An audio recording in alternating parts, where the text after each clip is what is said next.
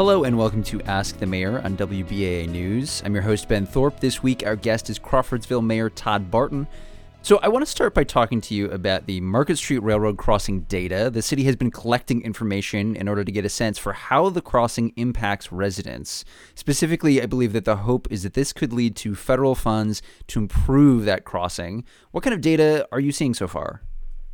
Well, we're seeing very compelling, strong data, and really what we're trying to do here, we know we have a problem in this community. It's trying to convince the outside world, especially, someone, let's say, in D.C., that we have a problem. So we've applied before for funding and never been successful, so we're trying a different approach. And we basically put cameras on that crossing for over a year, and we've been collecting data to tell us how many trains are passing through there, how many minutes a day that crossing is blocked, how many interactions we have between trains and pedestrians, how many pedestrians walk the tracks as a pathway, how many interactions between trains and emergency vehicles. So we've gathered all of that data, and then we can use the federal formula to calculate the economic impact to citizens in our community, the impact to businesses in our community, and then we can also calculate the environmental impact in terms of vehicles sitting there all those minutes idling, waiting on trains.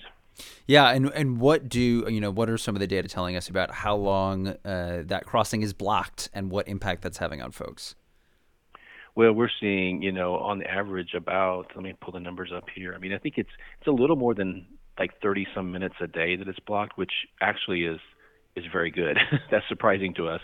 The situation has gotten a little bit better during the study period. So this is like best case scenario. You're at 30 some minutes a day, but when we measure that overall impact, and you think in terms of the time lost, for businesses and just people in their personal business, I mean, your total, it's about 39 million in the 13-month study period that we had. It's a massive impact to our community, and I think the thing that was, surprising to me, I've been around this issue for decades, but the pedestrian impact was the part that I didn't realize. So how many people actually walk through there and have interactions with trains? Obviously, I think this is something that's going to be determined by what kind of funds you can get. But what are some of the solutions that you're considering here or that you would like to see? Well, we're seeking funding to do a planning study, which would take it all the way up through identifying a solution and then actually designing the solution, everything up to right-of-way acquisition. And I think the foregone conclusion for pretty much everybody is that you need a grade separation. If you look at that crossing, if you're familiar with it, the topography there lends itself to that. The rail line sits down quite a bit lower than the surrounding area. So, it's not a stretch to think about putting a grade separation or an overpass there. So that's kind of the direction we're headed with this. And again, keep in mind, this is a very long-term play. This is something that doesn't play out in a year or two. We're talking, maybe even a decade for something like this to play out. Yeah. I am going to pivot here. I saw that Wabash College just received a $25 million grant from the Lilly Foundation. What kind of impact might that have on Crawfordsville? Well, the grant is specifically for colleges to engage in the community in which they're located. And so we've been working on that for a number of years here with Wabash College, and this really takes it to the next level. So we've had some, I think, good, robust, honest conversations with them for a while about, on both sides, what that might look like. And, what you're going to see happen is more community engagement at the college, but also the college, interacting with the community more and specifically focusing on our Hispanic Latino population. I mean, the largest, segment of bilingual, citizens in our community at Wabash College. So it makes sense that we kind of tie this all together. So there's several things that's going to come out of it, but we're really excited to see this moving forward and really strengthen that relationship between the college and the community. Yeah. Governor Eric Holcomb gave his State of the State address earlier this month, and I'm wondering, if you kind of have any reactions to it, but, in particular, there was the announcement of a Lilly grant investment of $250 million to support the Ready 2.0 program. Transitioning here from asking about this one Lilly grant to more Lilly money kind of coming to potentially local communities.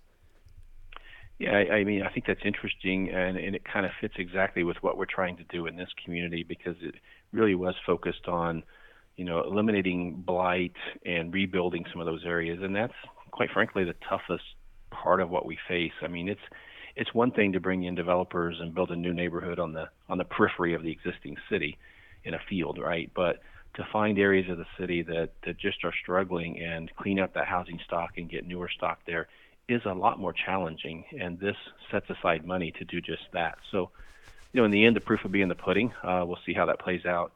I think, my initial reaction to the address was he really did focus in on the fact that there's a lot of confusion about what the state has to offer and how to coordinate that in local communities. And I think he's exactly right there. It is very confusing for local communities to sort out what resources are available at the state level and what are not. Yeah. And so, is this something that you're supportive of in terms of trying to help local communities figure out where can I pull state resources in?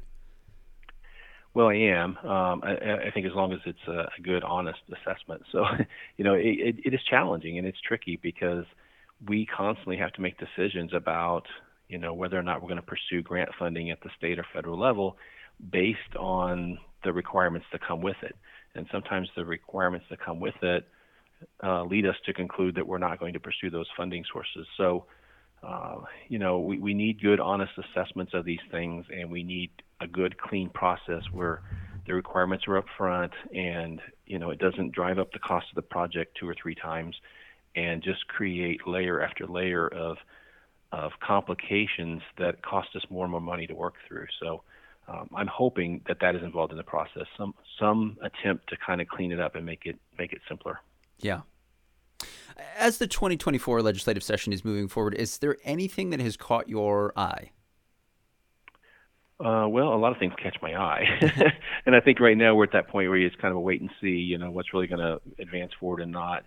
I mean, they're specifically related to us. There are some bills, and there was actually testimony, just here recently on mobile integrated health and community paramedics. We've been kind of the impetus behind one of those bills, which just seeks to clean up the reimbursement process and creates 3 pilot counties that would be reimbursed at a different rate for these services on the insurance side, which, we have some great programs, and we have 2 in this area with Crawfordsville and with Monticello. Muncie also has a really good program. So we're the pilot communities, 3 different size communities.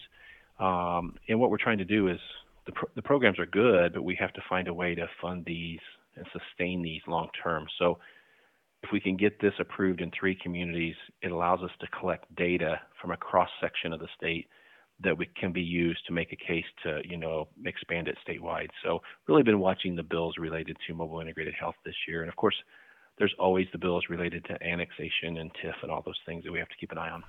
That's our time for today. Mayor Barton, thanks for being with us. You can find this program at our website, WBAA.org, along with an archive of our shows with the mayors of Lafayette, West Lafayette, Crawfordsville, and Frankfort.